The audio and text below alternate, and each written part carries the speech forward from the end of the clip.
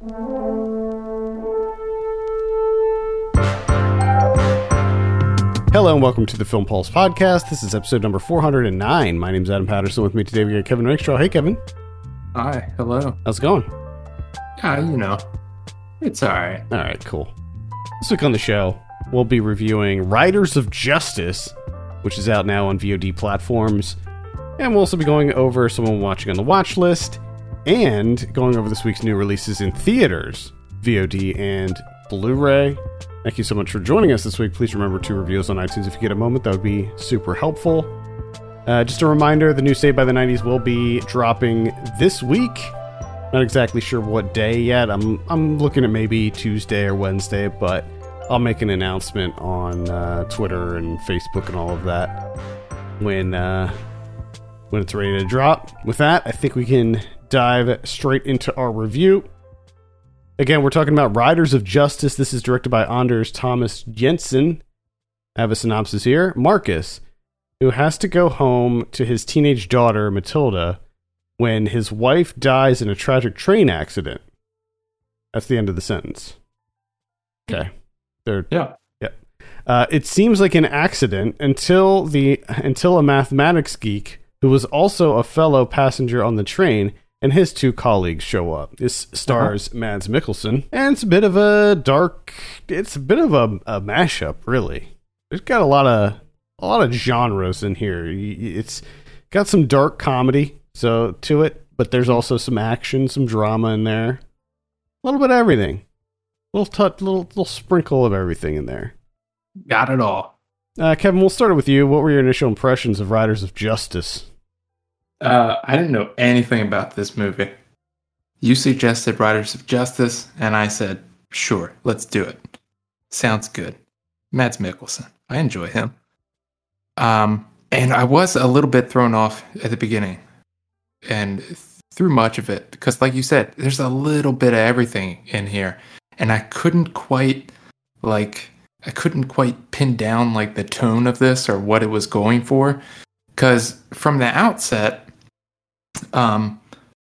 it kind of just feels like a lot of the movies that we've seen in recent years, like You're Nobodies, Taken, all these, revenge, revenge thrillers, the dad that gets to beat people up, dad fantasy to the extreme with Mads Mikkelsen. And, that was, I was kind of like, all right, whatever. This is fine. This is fine. But I actually like how this kind of subverted it and kind of like got to kind of like the heart of like why this genre is fucked up with them having to like deal with, doing the therapy. Grief and the... Yeah. Yeah, it's way more like introspective than any of those other ones, where the other ones it's like, you killed my wife / daughter / dog / whatever, I'm gonna get you, you ruined me, now I'm gonna ruin you, and it most of the time that's fine. By the way, like I like the John Wick movies, I like all those revenge movies. I don't think that there's anything inherently wrong with that, but I agree what you're saying, where there's a big piece missing in all of those movies, and it's sort of the mental anguish that is like constantly bombarding the protagonist in these movies, and they never really explore that. Like they might show a scene in one of these movies where it's like, oh, it shows him like breaking down in the shower or something, where it's like, oh, it's getting to him. But this movie, I think the focal point of this movie is sort of that grief and that struggle and, going through this loss, this profound loss, not just for Mads Mikkelsen either. Everybody in this movie is struggling in their own, with their own shit. And I appreciated that as well. It worked really, really well for me in the sense that, because you remember when we talked about Nobody, and I kind of pointed out, or, kind of threw out there that, that movie kind of felt like America in a way. And it was like, should I be into this? and for some reason, like I am, like it doesn't matter how much like I try to evolve, like those movies just still work for me. And there's always that little bit in the back of my head where it's like, man, you should have moved on from this by now, Kevin. But I haven't. And I like how this movie, you have the three like geeky guys who are like the statistics and the hackers. They're the ones like kind of laying it out like, hey, I don't think this was an accident. I think this was an assassination thing. And that's what gets Mads Mikkelsen on his revenge course. Now, Mads Mikkelsen he's playing it like you're John Wick. Who knew that I would be saying this in 2021? You're Bob Odenkirk from Nobody. He's just going straight on. He's like, okay, these are the guys. They're a biker gang. I'm killing all of them. And I like how the three guys, like they're kind of into it because, the police aren't helping. And they're sure of it, that this is something more. And they're kind of getting involved. They don't really have a lot of friends. And they're kind of swept up in it. This whole, like, Mads Mikkelsen being this, like, super soldier, military guy who can just take people out. And, they want to do the same thing. But when that stuff actually happens, seeing their faces where they're like, this is fucked up. Like, what the fuck did we get ourselves into? He's actually killing people.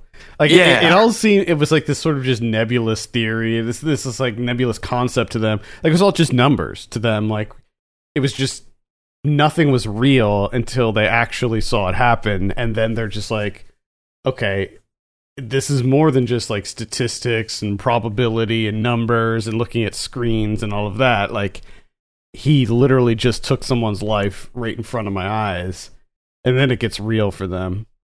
Yeah.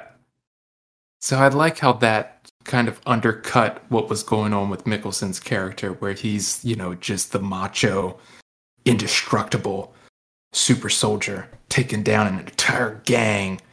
And then these guys and everyone else is just like, oh, fucking hell.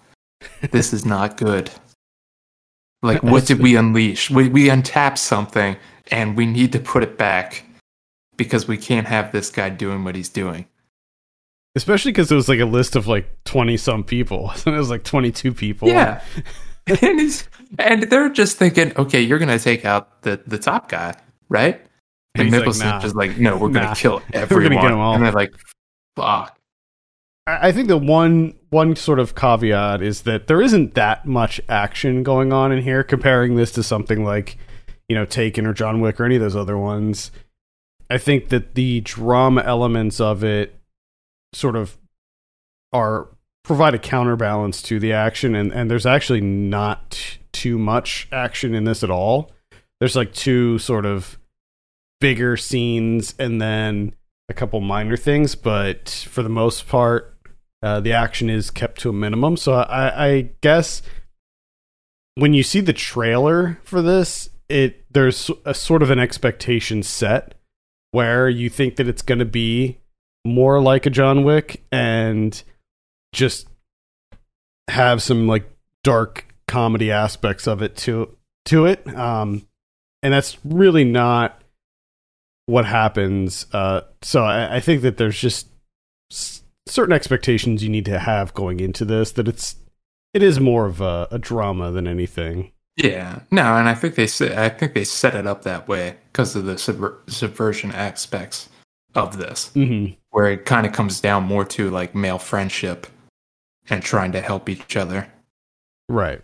Through grief and loss, and essentially a lot of these guys like making huge mistakes that have like wrecked their lives, and then like supporting each other and all of that. And then you also have this father-daughter dynamic with Mads Mikkelsen trying to take care of his teenage daughter, who just sees him and sees like the amount of pain that he's suffering and just wants him to get the help that he needs, but of course he's refusing it. And I don't think that he realizes that by joining up with these three dudes that that will provide the therapy that that he needs. Everybody's learning from everybody. Life lessons. Oh yeah, life lessons all over the place, just everywhere. I think my favorite was Nicholas Bro's character as he's the best. He's the absolute standout. Eamon Taylor, or I don't know how to pronounce his name, but I thought that he was by far the best character. The thing about Mads, like Mads is great. He's great in everything he's in, but just the inherent design of this character of Marcus, he's, that kind of like soft-spoken, stoic, man of few words type of character. So often he would take a back seat to some of these more like jovial, more outspoken, animated characters in the three guys that he hooks up with and teams up with. And the biggest one being Nicholas Bro's character, who is a never-ending source of entertainment in this movie. He's so good. He's so funny. He is. But again, that's another thing with his character, where he's been pushed around his entire life, and now he's kind of like he's getting hooked on this masculine juice that Mads Mikkelsen's given off, and like he wants that, and he wants to get revenge too, and he wants to be a badass. He's making deals for weapons training, and he's kind of a natural putting together the weaponry. But like when it comes down to it, he can't. It gets realistic where he can't fucking do it, and he can't. Yeah, he, as much as he wants revenge on all of those who like wronged him throughout his life, he realizes that he's not a killer. He's not built like that. He's not someone that's been, gone through rigorous training where they kind of like desensitize you. Yeah. And just take away your humanity. Like he can't do that. I really liked how it ended too. I was concerned. I'm not going to give anything away, but I was concerned with one part because there's a particularly crazy thing that happens, and then I was just like, oh no, and then like the actual end, and I was just like, yes, that is so great. And I also love every time he gets worked up, and Otto does that like back massage thing to calm him down. It's so great. I thought that this was really funny. Like I said, the comedy, it's not like, I wouldn't call this movie a comedy, but the number of little like one-liners and jokes and quips and things, I think they keep everything sort of fresh and light, even though, a lot of times this movie does take some pretty serious turns. There's a really great scene between the characters of Otto and Marcus when the two of them are sort of hashing out, like they're getting real with each other, and I thought it was it's a really sad scene, but I thought that the conversation was like really good and probably one of the most powerful moments of the film. No, and I like the way that he shot that, where Mikkelsen gives that sharp retort, and the camera just lingers on Otto. Yeah, and it just stays there and stays there and stays there until he finally starts crying. Yeah, what a great scene. The director, Anders Thomas Jensen, this is the first movie of his that I've seen. I remember when Men and Chicken came out, which also stars Mads. I wanted to see that, but I didn't get around to it. Did you see that one?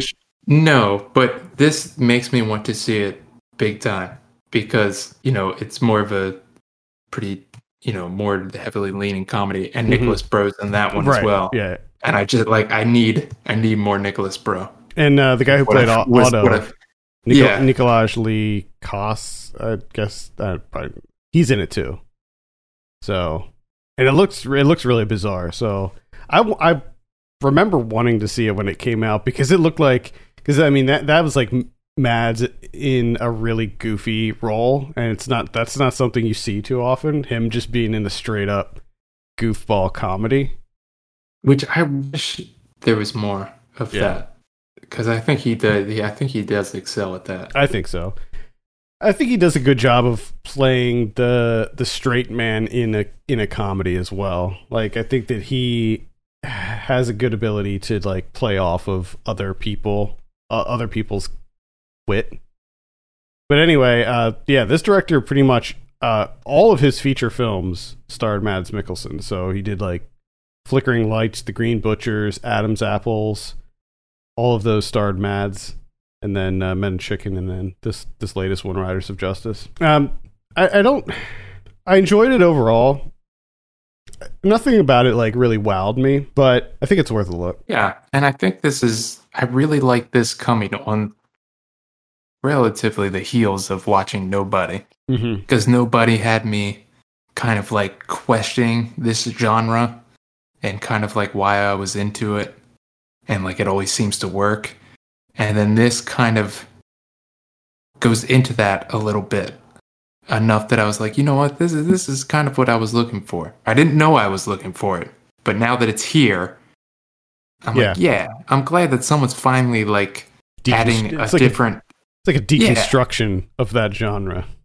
Yeah, and they're kind of adding that wrinkle into it. I also liked, for whatever reason, I just like the whole crew aspect of it. Any movie that involves a team, a team up where each person has their own like specific skill that they're like really good at, and like I liked the whole idea behind how this started, where you have this guy who is this like statistician or mathematician, I guess, and he gets fired and he ends up on the train, and it plays around a lot with like coincidence and stuff like that, and it breaks all of that down and how he figured out that there was just no way that this was an accident, that this had to be, an assassination, and like where it goes from there. I liked all of that.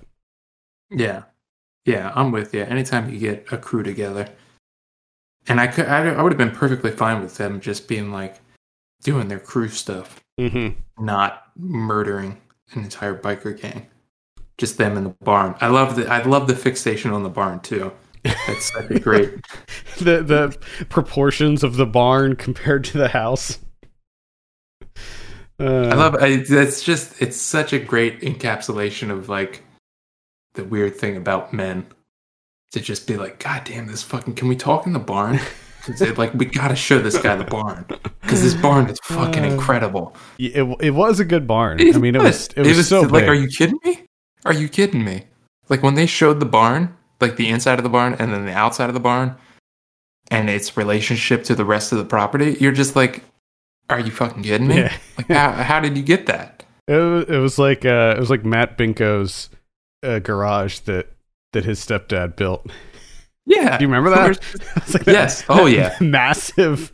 It's like he lives in this little house in Tallastown, and then you go behind his house, and there's this utterly massive, ridiculous multi-level garage.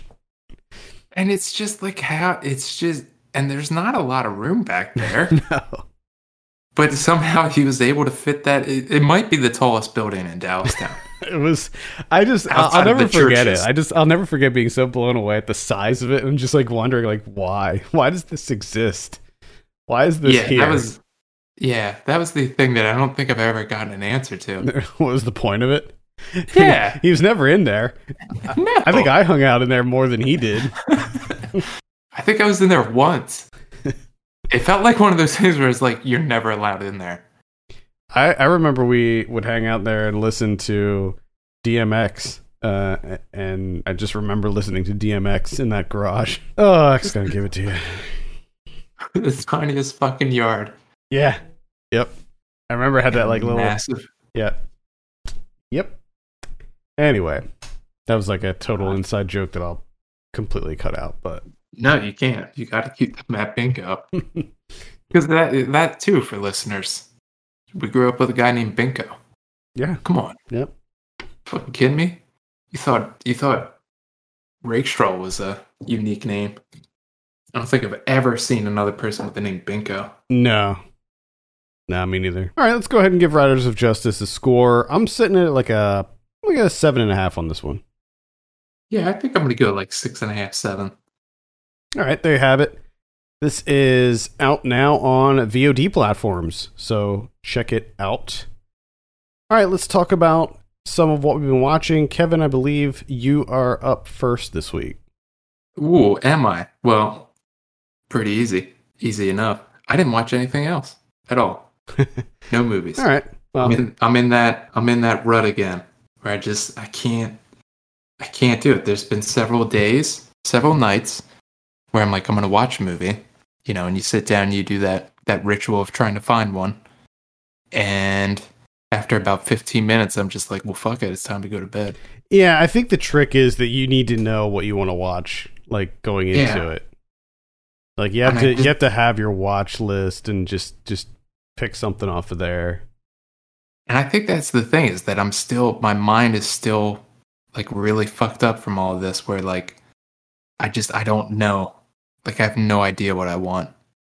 No, I feel you. I have weeks like that too. Like I've recently been starting to watch more stuff, but yeah, it's definitely different.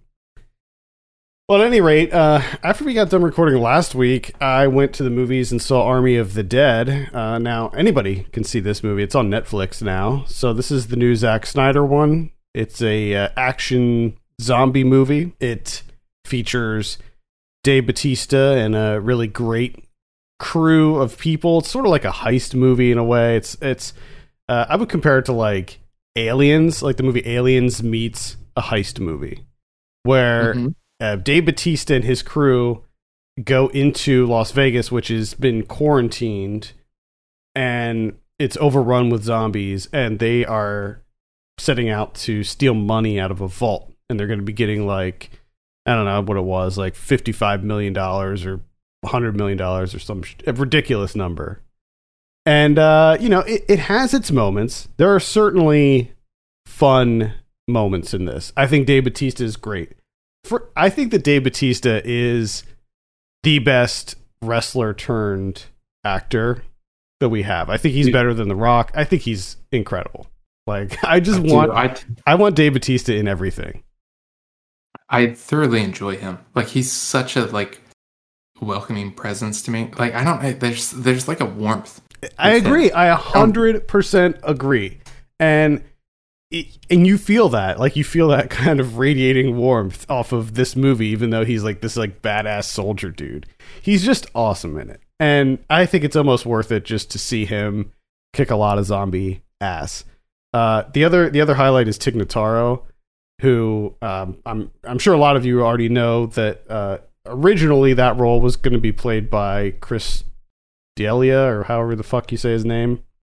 And then that whole big thing came out about him, and they redid that entire role with Tig Notaro. So they reshot everything and then basically stitched in Tig Notaro. And holy cow, is this movie better for it. She is incredible. She's so funny, and you can't tell at all that it's been like stitched together. Like, it all feels incredibly natural. Like, I knew, like, so it was sort of one of those like subconscious things where I was kind of like looking for it as I was watching the movie, and I couldn't tell at all. So they did a really good job with that. And the rest of it is very average. It's ridiculously long. It's 148 minutes long, so it's over 2.5 hours. Maybe that's not as big of a deal if you're watching it at home on Netflix, but in a theater, I was just feeling that length. And it's just, there's some things are so over explained and bloated that you're just like, why does this exist? And then there are some things, especially with what happens at the end, that you're like, what about this? Like, where's this person? Like, what happened here? And there's like big plot holes that come up. So it's, at the end of the day, it's not very good. It's entertaining for the most part, but I can't really recommend it, unfortunately. Yeah, like, I kind of want to watch this, but I think that runtime is just like... I mean, the cool thing about watching it on Netflix is you can break it up if you want. You know, you don't have to do it all in one shot. But I have a feeling like that if it doesn't hook me enough, which I have a feeling it's probably not going to, the first time that I stop it, I'm not going to come back to I think that I don't know if it will hook you or not, but I will say that I think that the good stuff is towards the beginning. I think that it definitely, at least for me, my interest level fell off as it progressed. Is the good stuff getting the team together? Yes, exactly. It's always getting the team together. The good stuff is 100% getting the team together, because there is a lot of that, and there's like a big preamble that kind of sets up the world where you do see, like, you see the team in action back, during the outbreak and stuff. So you get to see some fun stuff. I don't know. It's all right. Yeah. All right. I saw Seance. This is the new one directed by Simon Barrett, who you probably know mainly as a writer. He wrote The Guest, and he wrote You're Next. He's a big Adam Wingard collaborator. In fact, most of Wingard's movies Simon Barrett wrote. This is his directorial debut, and it's pretty average. It's got some fun elements to it, but at the end of the day, it is a fairly banal slasher / supernatural movie. Suki Waterhouse stars in it, and she's great as always. She plays a really strong lead, and she kicks some ass. So I was happy to see that. But overall, it's fairly average, I would say. I saw Threads from 1984. This is directed by Mick Jackson. Ooh. Yeah, this is a Shudder. I want to see this. This is it's an incredible film. It's a TV movie, actually. But it is maybe the most horrifying movie on Shudder, because it's shot like a documentary, but it's about what would happen if the UK was involved in a nuclear war, basically. So the premise is the US and Russia go to war, and they both launch nukes at each other.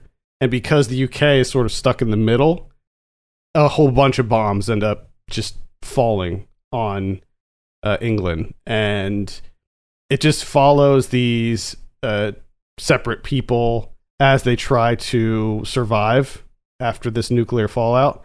And it is it's rough, man. It is it's so brutal. It tries to be very realistic, I think. And although I haven't done, a ton of research about what it would look like and what would happen to the people, it seems fairly accurate to me. And it's just horrible. Just absolutely horrendous what happens to these people. So I recommend it. It's a good movie. It definitely needs a remaster. The quality is very bad. Somebody needs to fix this up. I don't know if they have the original negatives somewhere or what, but it definitely needs a remaster. But it's still worth a look. And again, it's on Shudder, so you can check it out on there. The last one I'll mention is also one that's on Shudder. This is called Time Lapse. Came out in 2014. It's directed by Bradley King. I don't know why I watched this. I was just kind of in the mood for a sci-fi type thing. It's funny because as you're saying that, I just pulled it up and I see the poster, and my first immediate question in my mind is, why the fuck did you watch this? Well, to be clear, I don't think I saw the poster. If you saw the poster... No, I don't think that I would watch it if I saw the poster. At any rate, whatever, I saw it. I watched the fucking movie. It's about these three friends who, they're sort of like, what do you call it? Not caretakers. I guess you could say caretakers of this, apartment complex.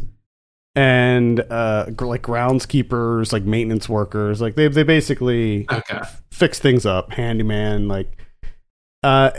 Anyway, they discover that one of the tenants has died under some very mysterious causes, but he left behind this giant camera device in his apartment that they figured out actually takes pictures 24 hours in advance.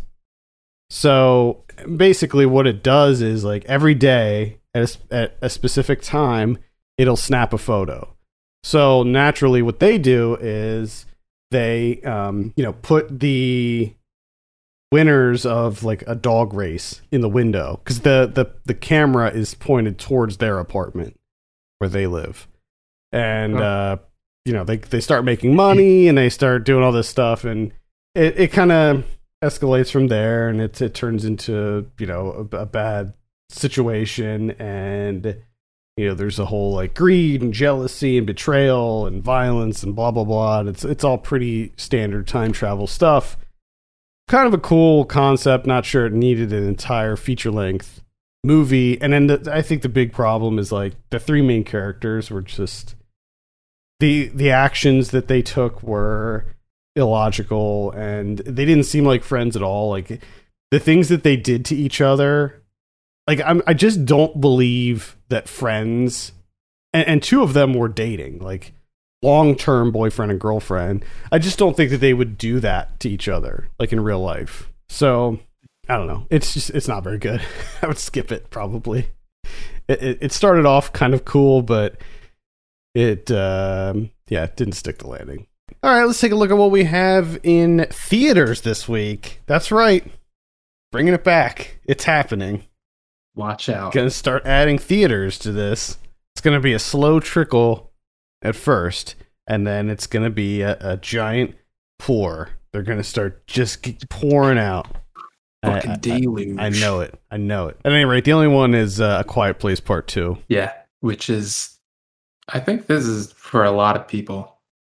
This was the movie that like me and my wife were planning to go to. Yeah.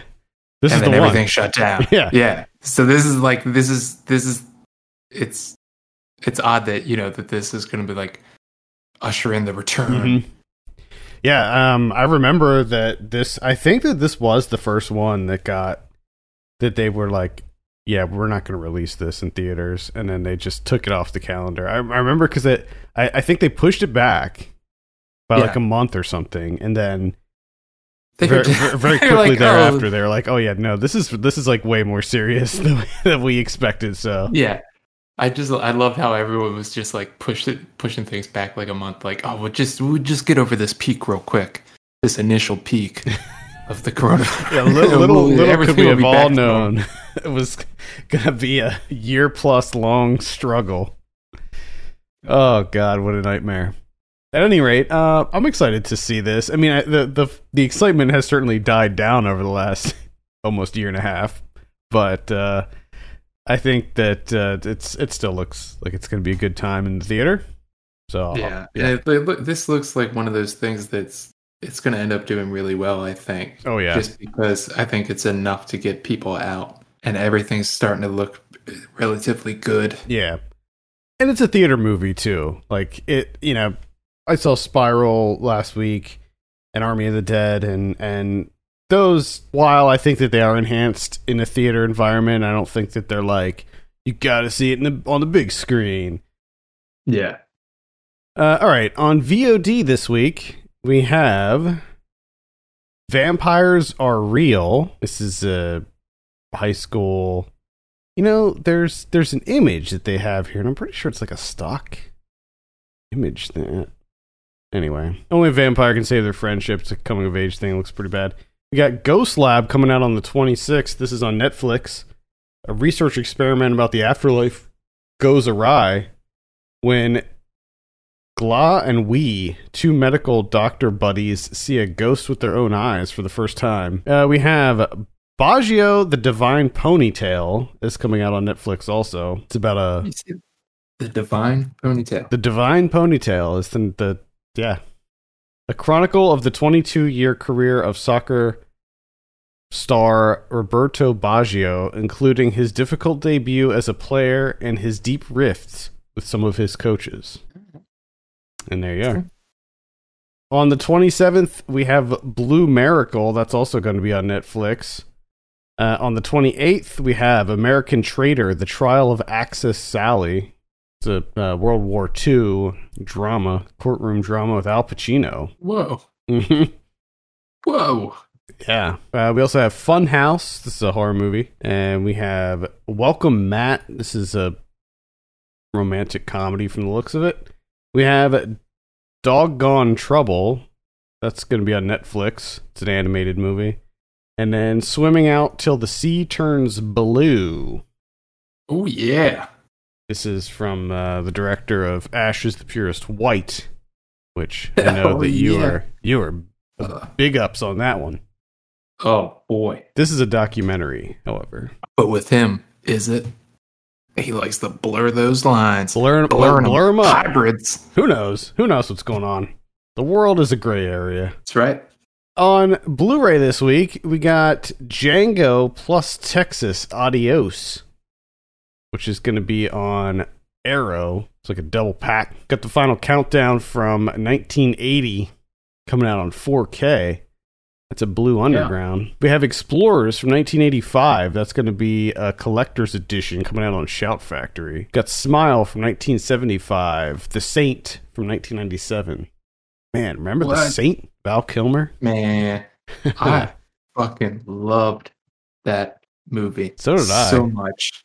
So did I, but I kind of forgot all about it. I'm going to have to revisit The Saint. Nightmare Alley from 1947. A Night at the Roxbury from 1998. Ooh. Yeah, if you listen to last month's Saved by the 90s, we talk about Night at the Roxbury. Got Super 8 coming out on 4K. Got City Slickers 2, The Legend of Curly's Gold from 1994. That's coming out on Shout Factory also. I love what I really like the Shout Factory, the Shout Selects series. I think that they pick really good ones. Like they're the one they did like the Burbs and Wizard, and they got a really good lineup there. I think they did Little Monsters too. Can't remember. Got The Birds coming out on 4K. Got The Last Castle from 2001. The Hand from 1981. The Tuxedo from 2002. That's the Jackie Chan one. Psycho is coming out on 4K. Looks like several Hitchcock movies. Terror Express from 1980. Psycho. It's also coming out. 12 Monkeys. Love After Death from 1968. That's going to be an AGFA release. Revenge of the Bushido Blade from 1980. It looks like it could be a... No, actually, I don't know who's putting this out. It says Dark Force Entertainment. Not sure who that is. Get Rich or Die Trying, starring Curtis 50 Cent Jackson. Yes. Chaos Walking from this year, I guess. What is this? Chaos Walking? Sounds familiar. Honky Tonk Freeway from 1981. Don't Look Now from 1973. It's getting a new Blu-ray release. Definitely recommend that one. Some classic Donald Sutherland. Deliver Us from Evil. There's a ton. What is going on here? Heavy Trip from 2018. Happily from earlier this year. That seems to be all the big ones. What about Criterion's? You already mentioned it. That's Nightmare Alley from 1947.